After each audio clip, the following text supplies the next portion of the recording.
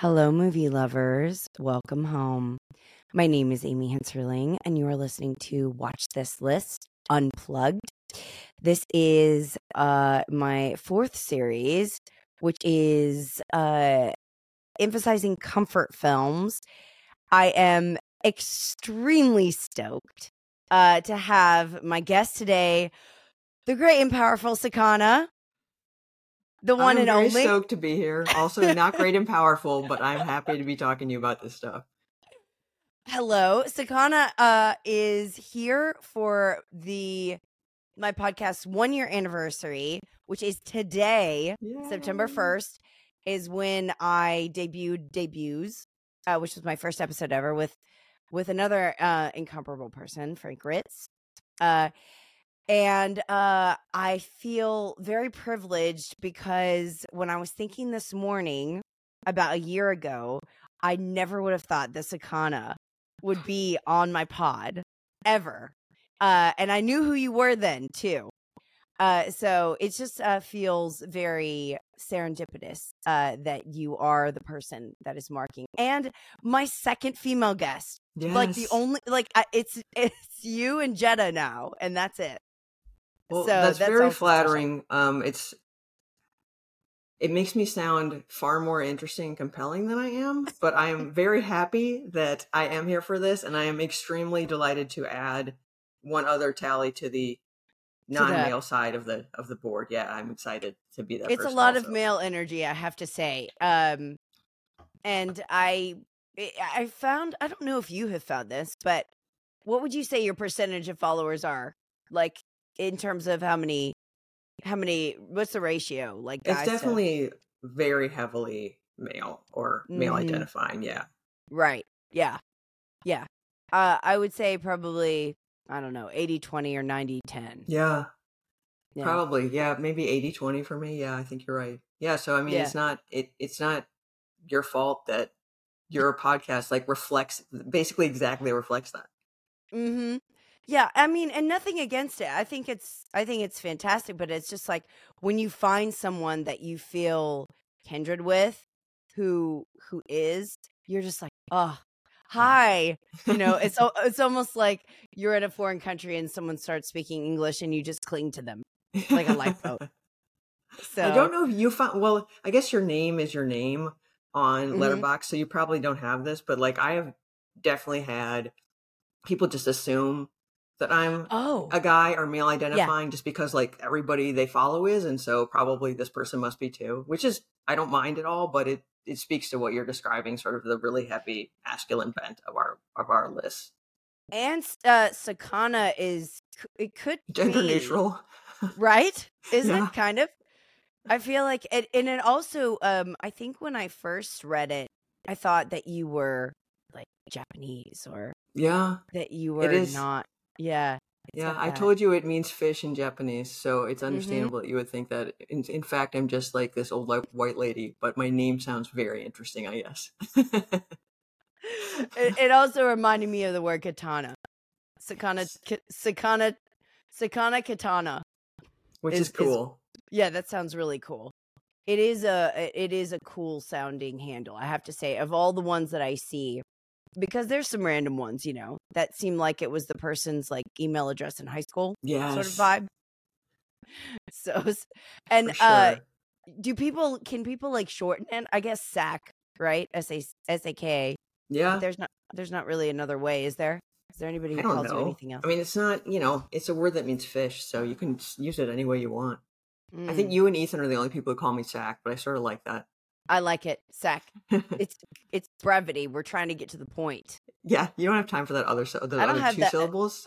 Yeah. What's that line from Big Lebowski? I can't remember it right now. What?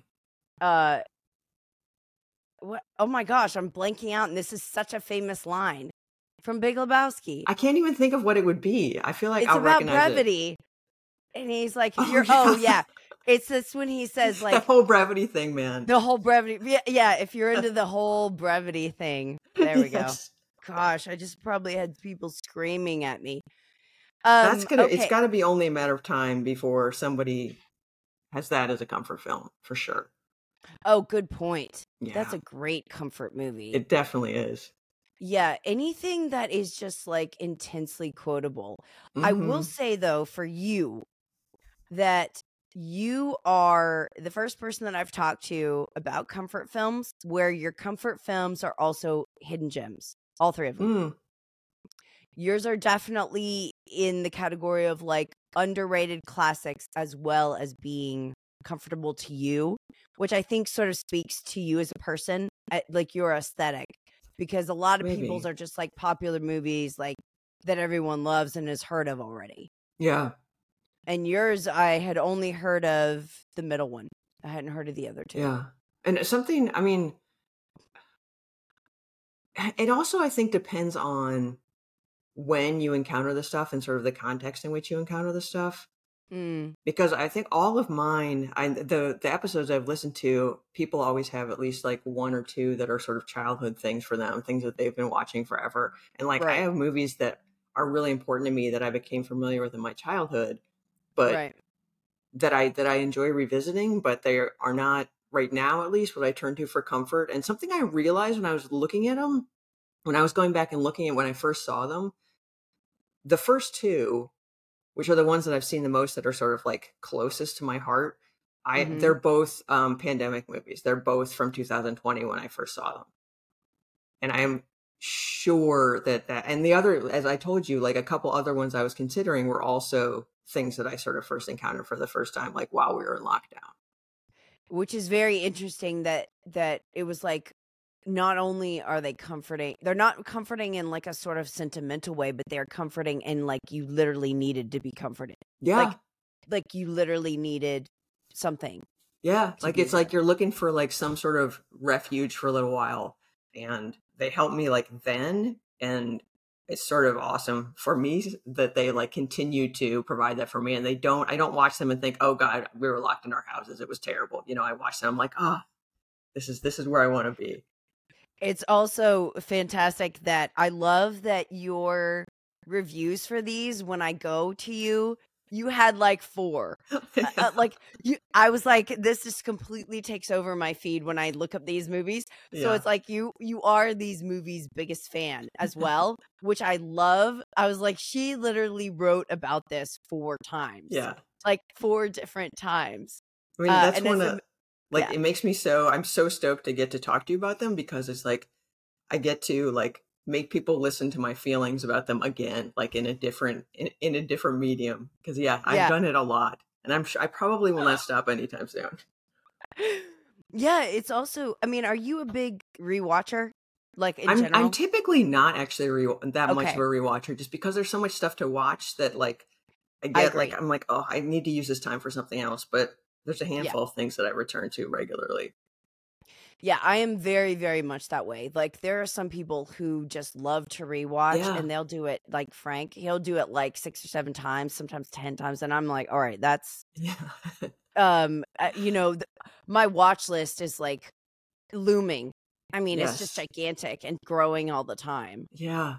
It's So very, I mean, I'm sure that like everyone who's listening to this has this exact or has a similar challenge when you're like, well, I want to watch something new at this time, but what if it's mhm, not good? What if I I waste those know. 90 minutes? Like, I know this movie is good. So, I mean, maybe I should give this time to something I already know is worth that time and that I love, like it's such a crapshoot to go and like try something new. And sometimes when you watch something that you've already seen, you really are illuminated and you catch things that you that's the fun thing about this is like Yeah. whenever someone picks a movie that I've seen already, I'm actually really happy that I get to revisit it Yeah. and then see something new and then get it to be able to talk to them about it. We also have to mention, Sakana, that one of your comfort films was going to be what? Tell us. Inherent Vice. Inherent Vice. We decided against it, or should I say, you did I because I did. gave you Yeah. the choice. But I thought that would be that would have been opening such a can of worms in an I, it, interesting way. It's so funny because until you were like, "What?" Like it didn't Yes. occur to me that that was like a weird comfort movie. Like, yeah, I watched it like 6 times in 2 months during the pandemic. What's weird about that? What was amazing to me was that you were not you're not a PTA No, not at all. Not at all. person. Yeah, so that was what it was. It was that you actually love Inherent Vice, not his filmography as a whole. So that's why I felt like it was where I was like, how interesting that is. I think I was actually thinking about it because you and I talked about it a little bit, and I was trying to figure out why it was something that I found so comforting. And I think that like it's a pretty common thread that runs through that and runs through at least two of the three that we're going to talk about is that, you know, I find the central character really compelling. And in particular, the central character's relationships with the people around him.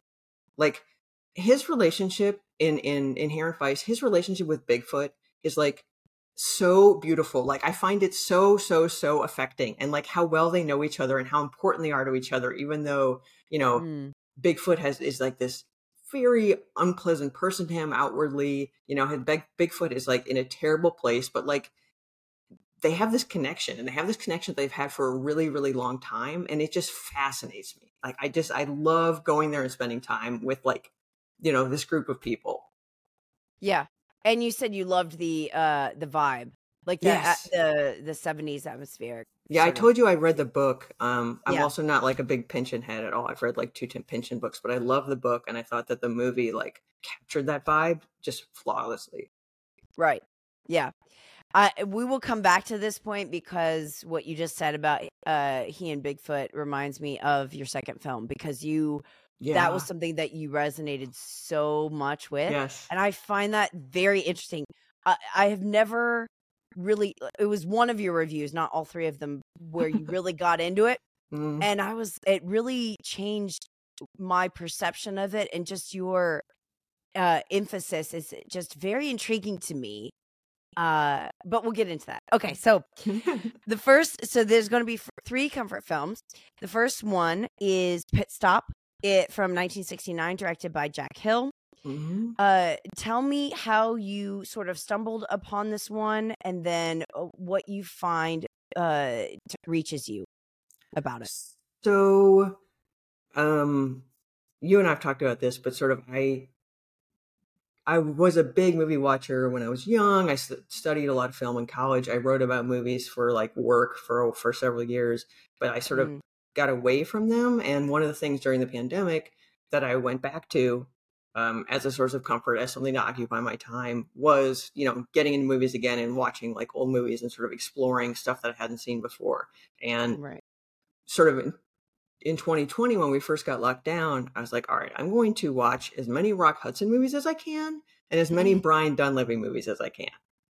And so this I came to because it's Brian Dunleavy's final film. And I was like, oh, well, I got to watch it for him. And I had no idea, like I didn't know anything about it.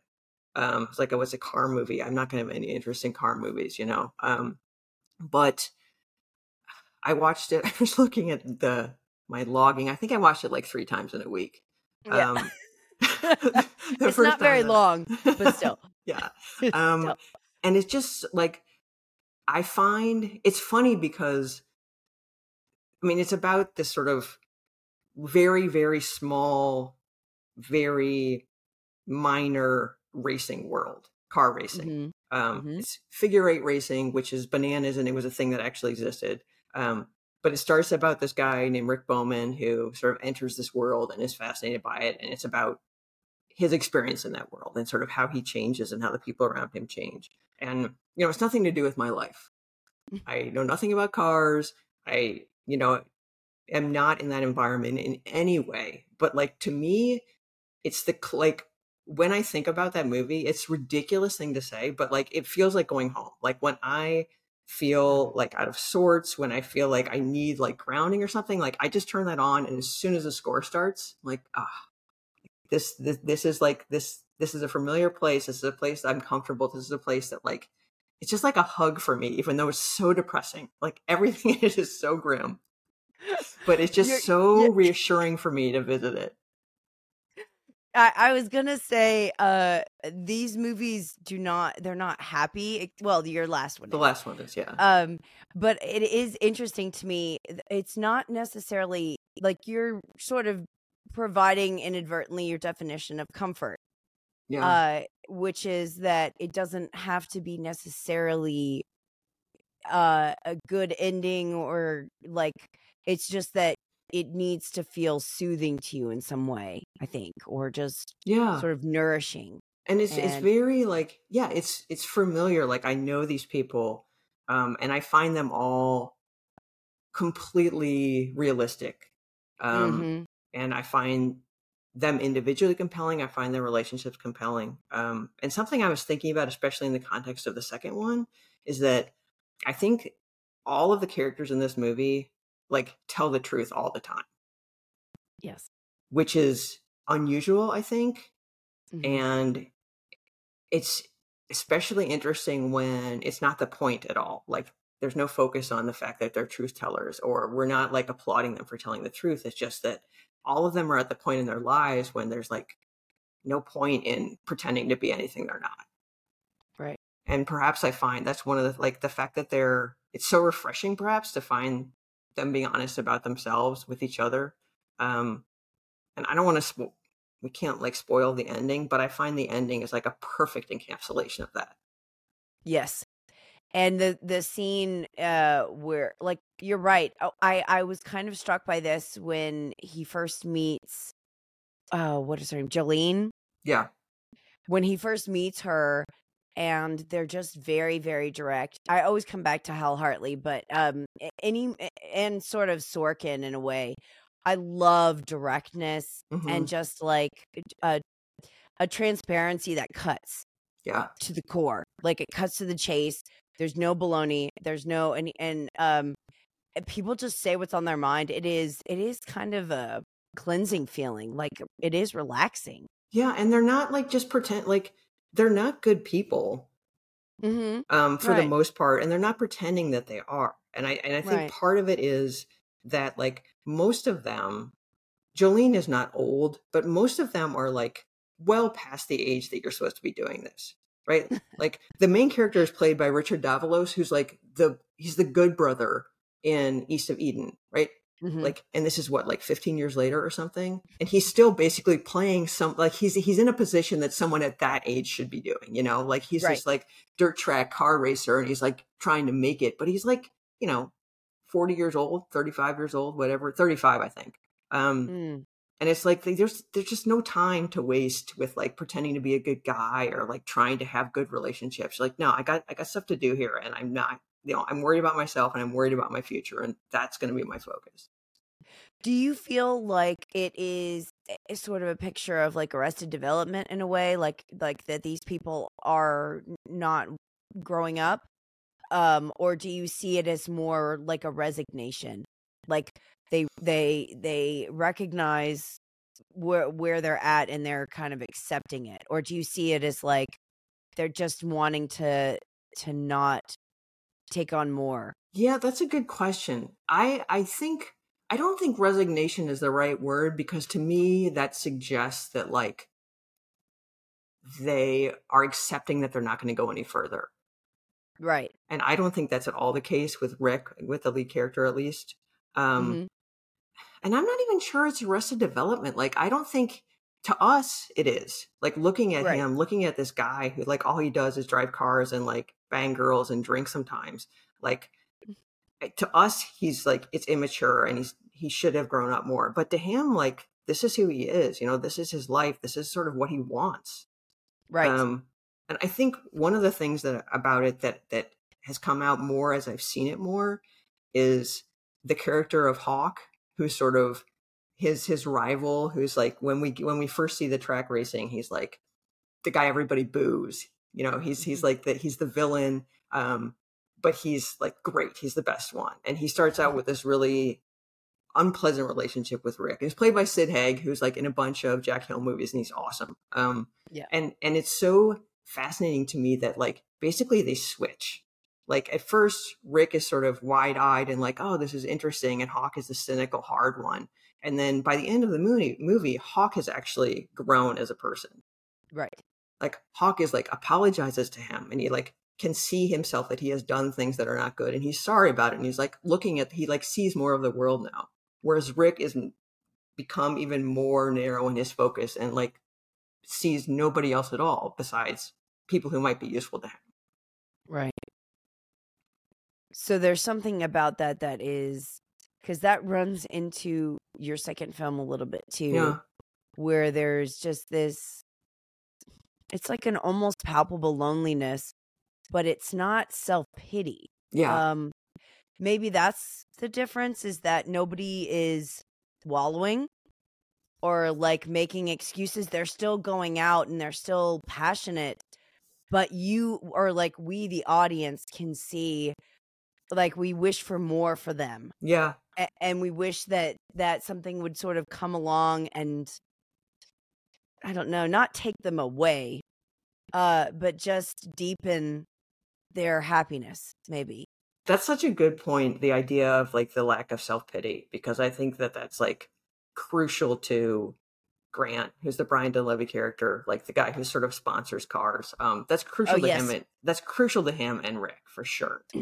Right. Like they don't think there's anything wrong with their lives. Like Exactly. their lives are difficult, but like this is what they're doing. This is what they're supposed to be doing. Right. And I don't know that And I was going to say, I don't know that they see the limits. They must see the limits because they want more, but I don't think they see where they are as bad, you know, as right. negative, as like shameful or below. Like, I think if they were telling people what they did, they'd be completely honest about it. Right. There's no shame about it. Yeah. Yeah. And maybe that's what these have in common, because in your second film, the guy has there's a lot of self-loathing there, I think, but he also is kind of shameless. Like, well, this is me. Yeah. Like, I don't like myself, but like, this is who I am. And there is a certain allure to characters who just aren't whiners or complainers. Yeah. And they could be. It's, yeah. And it's like, it's painful to watch someone like that who's so self-aware of like all of their flaws. Whereas in Pit Stop, like they're like, flaws? What flaws? Like, I mean, or if I have flaws, like who cares? Because they help me do what I do. Right. So how do you see Pit Stop as a film? As far as if we're talking technically, like the cinematography, the direction, does anything stand out to you in terms of the look? I should have looked this up before. I think it looks incredible. The cinematographer, people are going to be screaming at me. There's a director of like sort of schlocky horror stuff who made like 2 or 3 movies. One of them is about a kidnapping. One of them I think is called like X or something. People will know. People who have seen it know what I'm talking about. People will know. Yeah. We're relying on you. When I watched, this is ridiculous because there's no like crucial nouns in this story. But when I watched one of those movies, I was like, damn, this looks amazing. How is this low budget movie look so good? And I looked it up. I was like, oh, that person was the cinematographer for Pit Stop. So of course it looked good. Of course it does to you. Yes. Yes. I mean, I think I love the black and white. And I think that, I mean, one of my reviews, I just posted like 1 billion screen caps. Like, it makes me emotional to just think about how the movie looks. Like, there's a scene when Rick is putting his car together and we like see him in like just a junkyard full of cars, and he's like against the sky, and it is so beautiful. It's just like, it's poor and it's basic and it's sort of run down, and yet the movie makes it look like they see it, I think. Right. You know, it makes the world just this stunningly beautiful place to be in somehow. Right. And it's not like it's not romanticizing reality. No, not at all. You called it the phrase I loved that you used was the beauty of the underneath. Yeah. So it is it's not trying to sort of put like a sheen on something or dress it up, and it might be that lack of artifice that you just really respond to. And the scene, and like there's a scene where they go to the desert that is completely unlike everything else. But you know, watching dune buggies in the desert, like the way the desert is shot, I mean, probably it's hard to screw up shooting something like that, but it's makes such a wonderful contrast to what we've seen before, because so much of what we've seen before is sort of heavy on the darkness and heavy on like sort of the urban edges. Whereas this is very like the sand is so bright and um it's so like viscerally separate from where most of the movie has taken place. And I think that that is obviously intentional, and I think it's really, really striking. I mean, Jack Hill wrote it also. And I just think that like there's a scene that you will remember if anyone has seen it, maybe they remember. There's a weird scene at Grant Willard's shop where he like has his arm around a random guy, like around his waist, and he's like pointing at a thing and like describing something. And I have no idea what it is for. It's like so that the phone can ring and he can talk to someone on the phone. Like for me, that is the one like flaw in the movie. That should not be there. I have no idea why that's there. But if you took out that weird moment, it's like, for me, like it's flawless. I just think it's so wonderful. Yeah. I love your mind. The things that stick out to you and the things that you notice. You would have been a great editor, Sana, I think. That's probably I would have been a great editor to make movies about very specific things that like I think are important. Yes, but you have the eye for it. Okay, let's say that. You have like the way of looking at where you're like, that's not exactly right, and that's a skill for sure. So it probably will take, thank you for saying that. It probably takes me watching a movie like at least 5 or 6 times before I can be like, oh, maybe that shouldn't be there, which isn't very efficient, but at least I did notice. You do get there. Yeah. So yes, Pit Stop, 1969, Jack Hill. Check it out.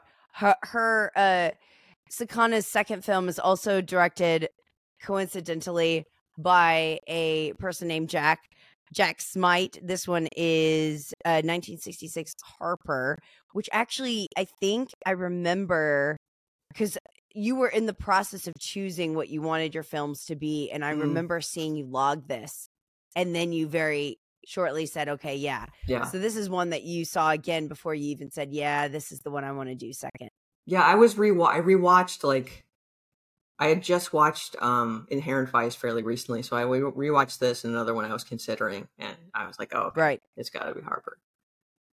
What do you love about Harper? Because this one I feel like you are very unique in. People like it, but you have like a what do I want to say for this? It's like an affection, but also like a kinship, I feel. Yeah. With it. I think that that's a good word, which is weird because, like, it's horrible things. Dudes. Private investigators. I have no idea. I don't remember why I first watched this. It's based on a book by Ross Macdonald. And I've read, I think, all of Ross Macdonald's books, but not for a long time. So I don't remember it specifically, but I might have been drawn to it because of that. And the first time I saw it, I was listening recently to your episode with Tristan about the comfort movies. And I think he said that one of the ones on his list, he hated the first time he saw it. Yes. And that was how I felt about this. I saw it and I think I gave it 2 stars the first time I watched it.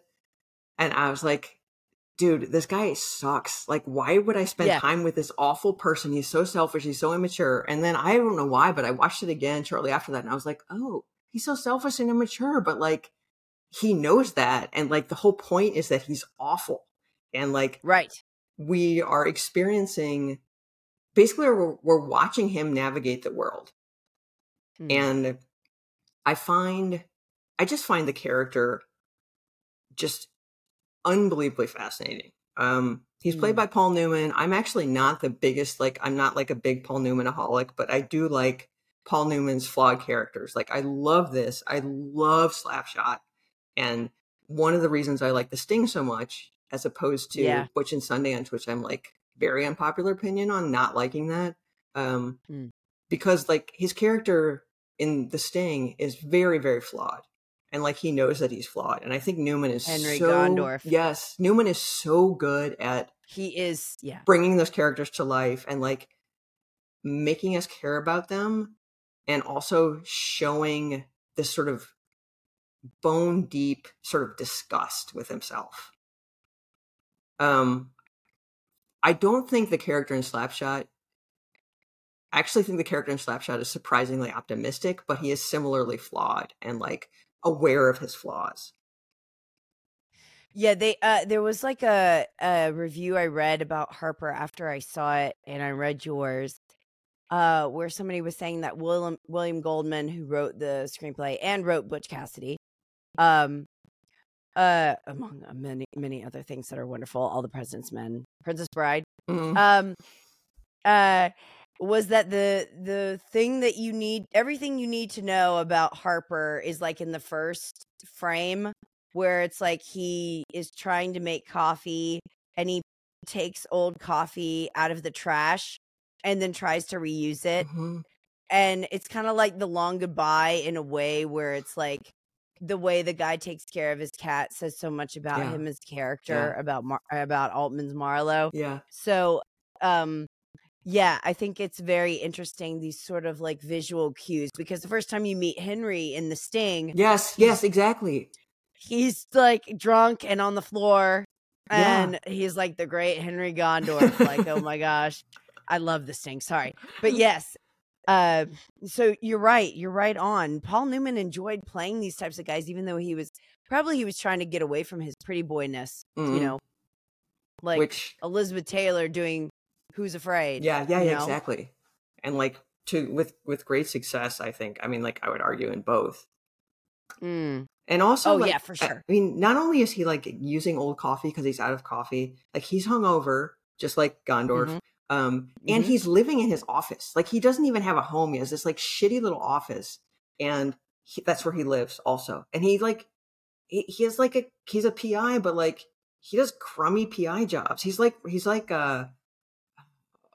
Mike Hammer. Like he does like he's like a bedroom dick, he does like crappy jobs for hardly any pay. And this is just like, this is his life. What we see at the beginning of the movie is like what every morning is like for him. It's also his character in The Verdict. We should make a list of this. I have not seen The Verdict, but I will watch it now. Okay, please see The Verdict. It's the same thing over and over again. It's like, how can we get redemption for Paul Newman? I mean, like, the man is constantly and that's another one where he lives in his office. Yes, God. I mean, it's efficient, I guess, but man. Yeah. And then there's that H thing, right? Where he wanted to, his name is like Archer in the book, right? And then he wanted it to be Harper because. So he could be another H. Yeah. Yeah. Hombre, HUD, Hustler. Another terrible H. I know. And then Harper. Is Harper your favorite Paul Newman film? Oh, for sure. Is that the one? Okay. Honestly, like this, Slapshot, and The Sting are movies that like, I think I give 5 stars to all of them. Okay. But I think it just depends on my mood. I feel like more emotional about this one and Slapshot. Like I have a lot of feelings about Slapshot also. Whereas The Sting is just like, I'm going to go there and enjoy the music and just like love the periodness of it. Oh, it's wonderful. So when you first saw Harper, you didn't like it. Okay. Then you came back around, and then tell me about, you have to talk about your fascination, obsession, Sakana, with Albert. Oh my God. Albert and Harper's relationship. I think a relationship is the apt term. I have like extensive headcanon about Albert and Harper. Like it's really out of control, but it is. Albert is, for people who haven't seen it, he's basically a friend of Harper's. He used like Harper was a cop. Albert used to be in the DA's office. This is not headcanon. This is a real thing. And now Albert's a lawyer, and Albert is Harper's connection to the job that the movie is about, trying to find Lauren Bacall's husband. And I like, it's like I can't even express how much I love him. Harper is, with everybody, he's sort of hard and sarcastic and often like intentionally unpleasant. Like he is consciously almost always pushing people away, except for Beauty, and also except for Albert. And with Albert, like, he's just a completely different person. Like the more you watch it, the more you see that he's even like physically different with Albert. Like when he's in Albert's office and he like sits in his chair, but he's like completely physically relaxed so much that he's like literally sliding out of the chair. slumping. And he takes over Albert's desk at one point, and he's sort of like lying on the desk. And then later at the house, at the Sampson house, it's the same thing. Like when, what's her name? Who's the girl?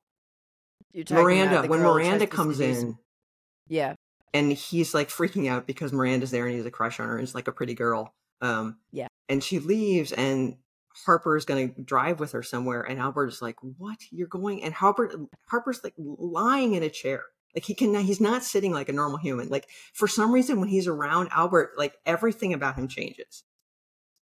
He's like a cat almost.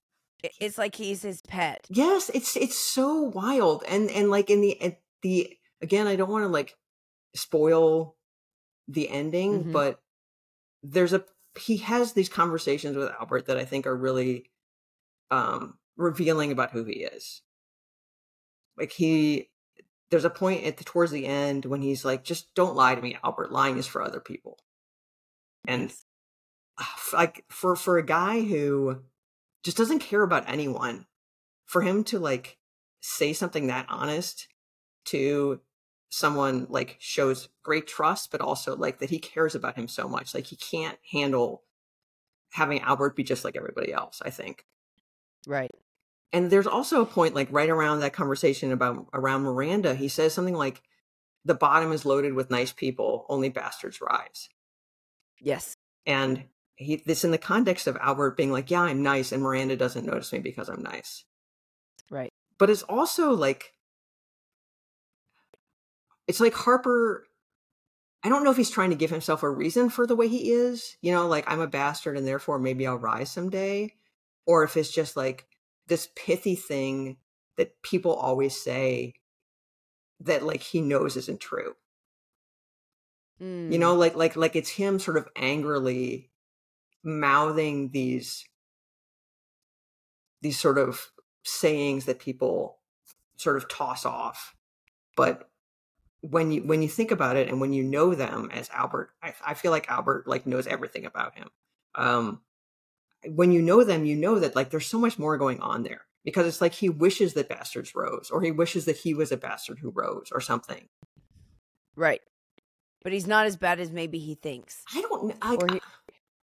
Or he's not as bad as somebody who's really successful at that. There's still maybe some sense of decency or some desire for truth that is holding him back from being truly just apathetic, maybe, or just like given up. It's he definitely has not given up. It's like it seems like he wishes that he had given up. Exactly. Yeah. He wants to, but there's still something that's driving him and compelling him to want to solve the mystery. Which he talks about a little at the end when he's telling Albert that like there were like 3 or 4 in the last year, there were like 3 or 4 really good months. And basically he keeps really good months as in like he did work that he cared about. And he basically says that he keeps going, waiting for those months, waiting for those jobs. And in the sort of the last scene, the conclusion of the movie, it's like we sort of see what he cares about. We see what he's committed to. And what he cares about is not truth and justice. What he cares about is Albert. Like what he cares about is his friend. Right. And like, so it's showing his goodness, but it's also showing like he's willing to sacrifice the thing that he works for, in the face of something that like that he cares about, as opposed to that he's like gets paid to do. Now, so kind of, I have to ask you this: do you think it's a little bit more, if we want to say more than friends here? I mean, is there to be a little high school about it? Are they just friends, or because there is that undertone I felt of like, why doesn't he flirt with all the hot women who are after him? Why does he not seem interested? And then like even the scenes with Janet Leigh, his ex-wife, it's kind of like there's like, no fire there. Okay. You know that I'm like not hesitant to read characters as gay and like have relationships with people that I like. And I 100% read Harper as a gay character, as like a closeted gay man. That's what, I thought so. in my headcanon, Albert's like one of the few people who knows that he's gay and like doesn't care. And I feel like they're not a couple, or they're not physically a couple. I do think emotionally they have this like really intense connection. But I think, I don't know, like, I mean, Harper is basically like constantly flirting with Beauty, with Robert Wagner. Like, all the time. Right. And I don't know, in my head, like, that's him like trying to find sort of like this like dream good thing for himself. And with, I don't know, for me, the thing with Albert is like all emotional. That doesn't mean that it'll always stay that way, but for me, that's where it is. Did you think you thought that there was more going on, or had been at least? Well, and it reminded me of Cat on a Hot Tin Roof too. Just the way that he would talk about, what was it? Didn't he have somebody? Yeah. Wasn't his name like Skipper or something? Yeah, it was something really stupid. Yeah. Well, and his name was Brick, right? Yes. Brick Pollitt. So that's just Tennessee Williams, which I'm not even going to get into, or I'll be here all day. But yeah, that reminded me. Paul Newman often does that sort of vibe where, like, I don't know if it's because he just never has on-screen chemistry with a female, because I feel like this way about even The Hustler too, where he's supposedly very in love, but I feel like he always has better chemistry with Redford, or he just, I don't know what it is. But there's something about him that always seems that way anyway to me. So, but Harper really plays it up. It's something that, this is a tangent that we don't have to go on for very long, but it's something that I only thought of this because someone commented on an old review of mine that reminded me. That's like James Cagney has this intense connection with other men on screen. And for me, a lot of it is because he's so attentive to them. And like present. Yeah. And I don't think all actors are like that with other men. And I wonder if that's one of the reasons that Newman has such on-screen connections that Newman's characters have such on-screen connections with other male characters, is because he has that same like presentness and that same like intensity of attention, which we often associate only with sort of heterosexual interactions. Right. Because James Spader has that too. I love that about him. He is like intensely present, and it doesn't matter who the person is. He's like fully there and fully listening, and just So you're right. I think maybe that's what it is, but it also is just sort of an ease about it, like that there's just no discrimination or just no discomfort at all. And I think that like in Harper, it's intensified by the screenplay. Like, you're exactly right. Like, Miranda is trying so hard to come on to him, and he like, he basically makes fun. He basically mocks her. You know, he's like, "Oh, you want to get with me?" Yeah. Like, and he and with his wife, something that I only noticed this time is when he goes to her and he's like, "I need help. I need comfort," you know, and they have their sort of last hurrah. Like, that's one of the few times. Maybe it's not. Maybe it's only with women. Like, that's actively cruel. I know. Everything about that is like intentionally like mean with forethought. Like, it is awful. But she knows it. I mean, she's somewhat aware that she's like, you know, he's like this. He's a jerk. Yeah. It's like she knows who he is, and he knows that she'll give in, and he does it to her again. And it just, it almost turns your stomach. Like, I love this character and I love how flawed he is. But for me, that's like by far his worst moment. Because that's somebody that he cares about, and like, he's in a really dark place. And it's like something that I've written about, I think, several times, but like he wants everyone else to think that he's as awful as he knows he is. Right. And especially women. And I feel like that's a situation in which he's really low, and he's had a really rough, like, unbelievably out of control night with like work and physical pain and awful stuff. And it's like he goes there and he like doubles down. on making that impression on this woman that he's still married to. And it's just, Right. it's like, for me, that scene is like, oh, like, he's not a good person. He's a person who has good Right. moments, but like, that's not a good person. That's a complicated, really, really flawed guy who cares about a few people, and with them he can be good. Right. But he himself at his core is not. It doesn't, I don't know, that scene like really got me this time, like how mean it is and how like thoughtfully mean it is. You know, he knows exactly what buttons to push. He goes there, he keeps pushing and he keeps pushing because he knows where it's going to end up, and he knows he's going to leave in the morning, and he knows she's going to be like all happy that he's there. It's just awful. Yeah, I think that it almost makes the ending more, I don't know. It's like it's more cathartic because you feel like he deserves it.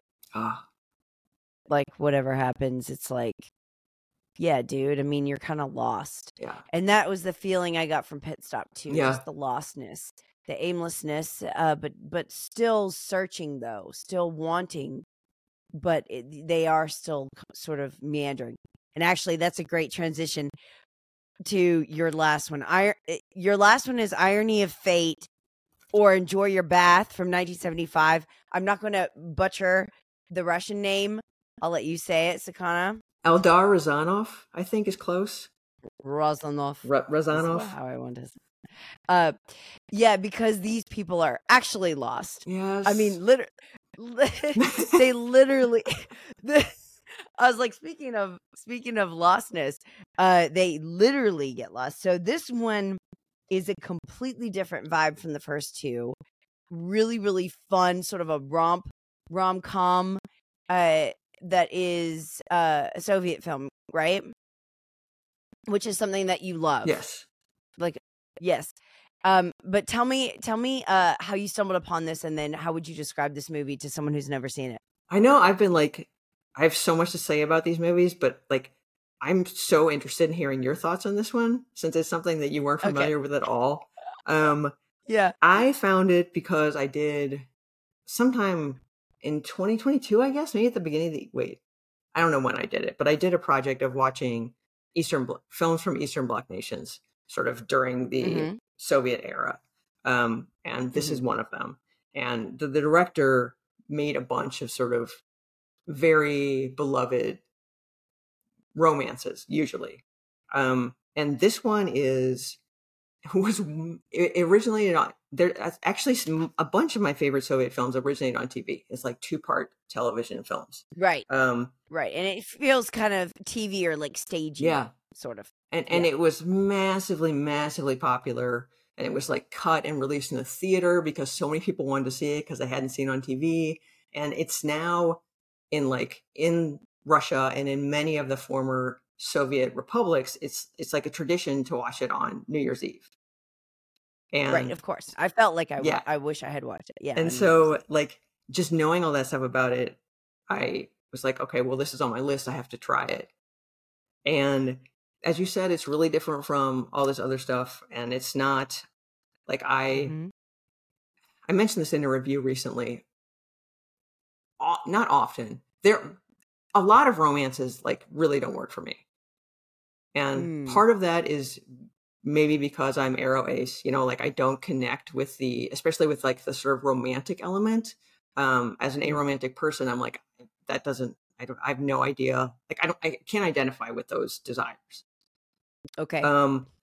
But for me, like the romance in this, like it's totally works. And I think the reason that it works so well for me is because of like how like they fall in love very quickly, which is usually annoying, but they have to work so hard to get there. And we see it's just beautifully written and beautifully acted. I think we see so much of their relationship and so much of them as people and the way they change and how they look at and sort of like literally look at how they look at one another, how they approach one another, what they reveal about themselves, what they won't reveal, like when they draw back, when they're feeling more emotional. That like, for me, the fact that they fall in love is completely convincing because of like all of the like labor that they've had to put in to sort of find a way to be together, to find a way to be comfortable with like admitting that they love one another. And this is a really, so basically it's kind of like a comedy of errors where and there's all these shenanigans and hijinks. And at the beginning, it kind of reminded me of like the Before trilogy. Like it reminded me of like Before Sunrise and how they met. Just like the randomness and sort of the meet cute part of it. And the meet cute is that it gets drunk and gets put on a plane by his friends, and he goes to his address, except is they in Leningrad? Stalingrad? Where are they? Yeah, it's Leningrad. It's Leningrad, and so he lives in Moscow, but he's in Leningrad. Mm-hmm. He doesn't know he's in Leningrad, so he just goes to his house because all of these Soviet cities are the same, and like the addresses are the same, and the buildings are the same. So he just goes to his house, goes to his apartment building, goes to his apartment, and he falls in bed, and there's a woman is like, "What are you doing in my apartment?" It's almost like it reminds me a little bit of Billy Wilder, too. Like that kind of setup, or like a screwball comedy. It's so silly. It's so silly. And a lot of when they meet, it's just confusion. It's just pure, utter chaos and confusion. Like, what are you doing here? And he's still hungover and like not there. And he doesn't know who she is or what she's talking about. And like, why did you change my apartment? Where'd you put my stuff? Where's my mom? And so there's this whole thing of like just trying to figure out what the heck is going on. And then you're right. They go through so many stages of liking each other to not, to maybe, okay, I kind of do. And then it dips. And then there's all these circumstances. So it's heavily like situational. And I would say, wouldn't you? Yeah. Like heavily reactive. Yeah. And also like, yeah, there's ridiculous things happening all the time. Yes. But in spite of that, everything that they go through, all of the shifts in their relationship, none of them to me seem like they happen because someone wrote them down. To me, all of them are entirely convincing in the moment. And right. I just think like it's like note perfect in every way for me.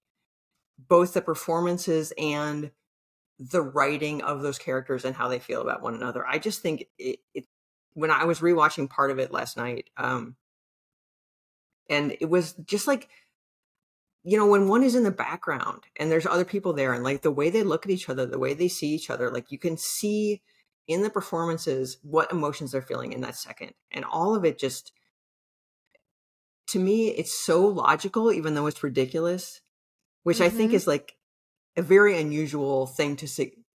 It's an unusual way for a movie to succeed, at least with me. Right. Like it makes sense within itself, even though it's absurd and it's very unlikely that it would occur. Yeah. But within its own framework, it makes perfect sense. Absolutely. Yeah. Well said. And just has a logic to it. Yeah. Yeah. Because even the side characters, you were telling me when I was watching it last night, you were like, "Oh, I love her boyfriend." Oh my God. I was like, Sakana is such a fan of supportings. You remind me of Jeddah in that way, that you guys just love like supporting characters and actors. But that's another thing that I think you just dig about it. It's just like everyone involved, not just the main romance. The guy who is her like sort of buffoonish sort of boyfriend / almost fiance of the female lead is played by Yuri Yakovlev, who's one of my two favorite Soviet actors. And I genuinely think he's a genius. Like he can do anything. He's been in like ridiculous over the top comedies. He played the lead character in this awesome Soviet adaptation of The Idiot. Like that was really early in his career. Like he was in Anna Karenina. He plays Anna's brother in Anna Karenina. Like he can do literally anything and do it incredibly well. And I think here, again, the screenplay is part of the success of it. But I genuinely think it's beautiful. Like he is awful. He is he's very socially awkward. He's older than she is. He is he's uncomfortable all the time. he's freaking out about the fact that there's this man in her apartment, not unreasonably. He's like, you know his name? What is going on? Why is he here? Right. And why is he here? And then, like, why is he still here? And he keeps leaving and coming back, and it's ridiculous. Yeah. But in the end, like, he's granted this degree of humanity, which I don't think that kind of character is guaranteed. Would normally. Yes. Yeah. And like, his last scene, he's hammered. Like, he doesn't drink. He's hammered. He's taking a shower in all of his clothes. They're like, please don't do that. You're going to freeze to death when you go outside. Like, this is a terrible idea. But in that scene, he says things that are true and that the movie acknowledges, the characters in the movie acknowledge are true. Right. And I find that very touching. And I love that when he leaves for the last time, her mom comes in and she was like, why would you hurt such a good man? I was like, yes, in spite of all of his buffoonery, in spite of the fact that the movie is making fun of him, in spite of the fact that the male lead like hates him and is constantly mocking him as like speaking of not good people, like he's not like necessarily a good person. He's really nasty about it, I believe. No, Sakana, this is your through line. Perhaps. But in spite of all I'm that, glad you're realizing these things yourself. The last line on him is that, like, just very frank and very plain, you know, he was a good man and you hurt him. And like, movies don't usually do that for that kind of character. I don't think. And I think it's kind of reflective of the female lead in a way, because it's like he's better off. Yes. Like if she wants the jerk or the guy that's kind of not great, then okay, that's true. Here you go. You know what I mean? Yes. Like we kind of want him to have better. I like that. Yes, I will continue to think that he goes out and doesn't freeze to death and finds a nice girl. And finds a nice girl who is not so wishy-washy. Yeah. Because there was a line like that where she was on the phone with the main character's fiance person, and she was like, it was a really good line about that. Someday he'll leave you at the last moment too. Yes. So it's also like, you know, if you're going to start something in this fashion, it could happen to you. Like, don't think that you are like above. Yeah. So there's a lot going on. The script is really, really smart. It oddly enough reminded me of the Decalogue. I don't know if you've seen that. Okay. That's another thing where there's just a lot of random things that happen, and the series is basically how people react to different situations. Those are like moral, morally compromising ones. Whereas this one is just sort of like how it makes you think about how you would react, but it's not necessarily that like something is life or death stakes. Yeah. But I did like how Irony of Fate has this very clear, like almost like the stages of grief, except the stages of young love. Yeah. Let's say. That's a really good way of looking at it. Yeah. Was it something, since I sort of know what you thought about the other two just from reading your like capsule reviews, what was the experience of this one like for you, since it's so different? I really, really enjoyed it. I liked how long it was because I felt like it was able to build kind of like Happy Hour and Drive My Car. That sort of like, you need this block of time to really become familiar, have their cadence and the way they speak and everything be very realistic. I told you also I really like the singing. Yeah. There are these random scenes where they just start singing, which you said was emblematic of those films, right? Like people would just start. It's not in my, like, I'm not an expert at all, but in my experience, it's pretty common in, I would almost say that's probably not fair. There are a lot of Soviet films in which there is a scene in which there's a party or there's a group of people and someone picks up a guitar and sings, and like you listen to the whole song. Yep. And here, I think we talked about this a little before, but it's very intimate. It's very personal. I think they both ask her to sing, don't they? Yes. And her singing style is very tentative, sort of, and she sings a very emotional song. And then when he sings, he's very much like on stage, and Yeah, like flirty. yeah, it's like Trying to be. it's a much catchier song, and it's like very much like outwardly performative, and it's Right. very it's illustrative of who they are as characters. And Mm-hmm. I think it helps advance the story. It's not like the story stops while they sing. It like helps us get to know them better, and the way they react to one another, I think, is also advances the story. So what would you say is comforting about it for you? What do you find comforting in Irony of Fate? I like there's a certain feel for me that these Soviet TV films have, and Mm-hmm. I love like a handful of them. I really really love. This is maybe the only one that isn't fundamentally depressing, at least for me. Yes. um, so I like just sort of being able to go there and see this relationship develop, and I like that Mm-hmm. it gives us a very sweet happy ending, but it's a very sweet happy ending that is disarmed by what you described about, like, is this really going to last? Right. And also by the fact that his friends are there, and his friends are like, think that he's his that she is his old fiance, and they're like, do you have any idea what's going on? Like, it's the happy ending is very sweet and like earned, but also it's undermined. The movie undermines it as it's It's sort of, like a madcap. yeah, it's Yeah. so great. And also, like, I just love watching Yuri Yakovlev. I love watching him as that character. I love how, like, he's just miserable and he's so uncomfortable, and I just love watching him play that role. I could just watch it. I could watch like a supercut of just Ippolit. It would make me so happy.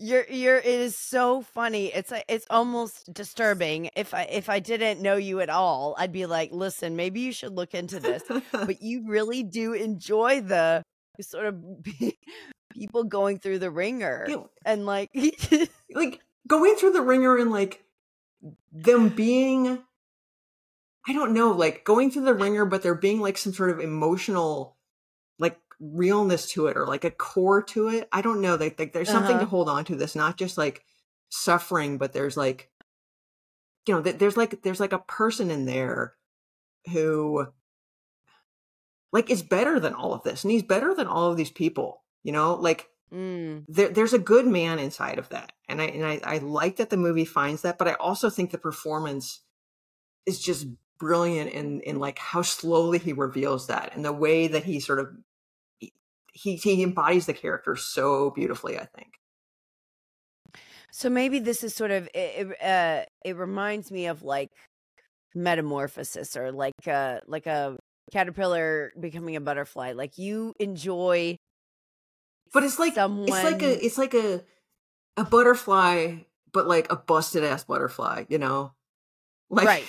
But like coming into your own though. yeah. You enjoy watching the process of someone sort of evolving and then transcending their initial state maybe. Yeah, I think that's true, and I think fundamentally what I like, it's almost always male characters, are Mhm. people Yeah. who, like, know that they're intensely flawed, but are trying either to get better or trying not to screw stuff up more. Like, Right.